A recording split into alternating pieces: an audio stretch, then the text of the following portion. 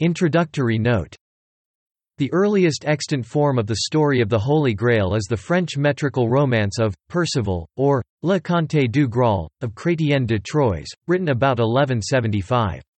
Chrétien died leaving the poem unfinished, and it was continued by 3 other authors till it reached the vast size of 63,000 lines. The religious signification of the Grail is supposed to have been attached to it early in the 13th century by Robert de Boron, and, perhaps a little later, in the French prose, Quest of the Holy Grail, Galahad takes the place of Perceval as the hero of the story. The later history of the various versions of the legend is highly intricate, and in many points uncertain.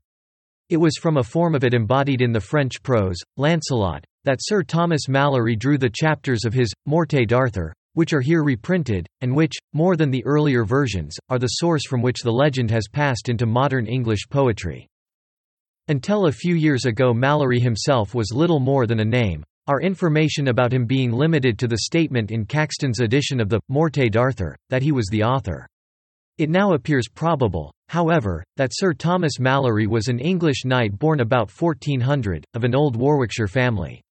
He served in the French wars under Richard Beauchamp, Earl of Warwick, whom all Europe recognised as embodying the knightly ideal of the age, and may well have owed his enthusiasm for chivalry to his association with this distinguished nobleman. He died in 1471. Malory's book is a compilation from French and English sources. These are chosen without much discrimination, and put together without great skill in arrangement. But the author's wholehearted enthusiasm for chivalrous ideals and the noble simplicity and fine rhythm of his prose have combined to give his work a unique place in English literature. In it the age of chivalry is summed up and closed. It is not without reason that the date of its publication by Caxton, 1485, should be conventionally accepted as the end of the Middle Ages in England. Romance had passed under the printing press, and a new age had begun.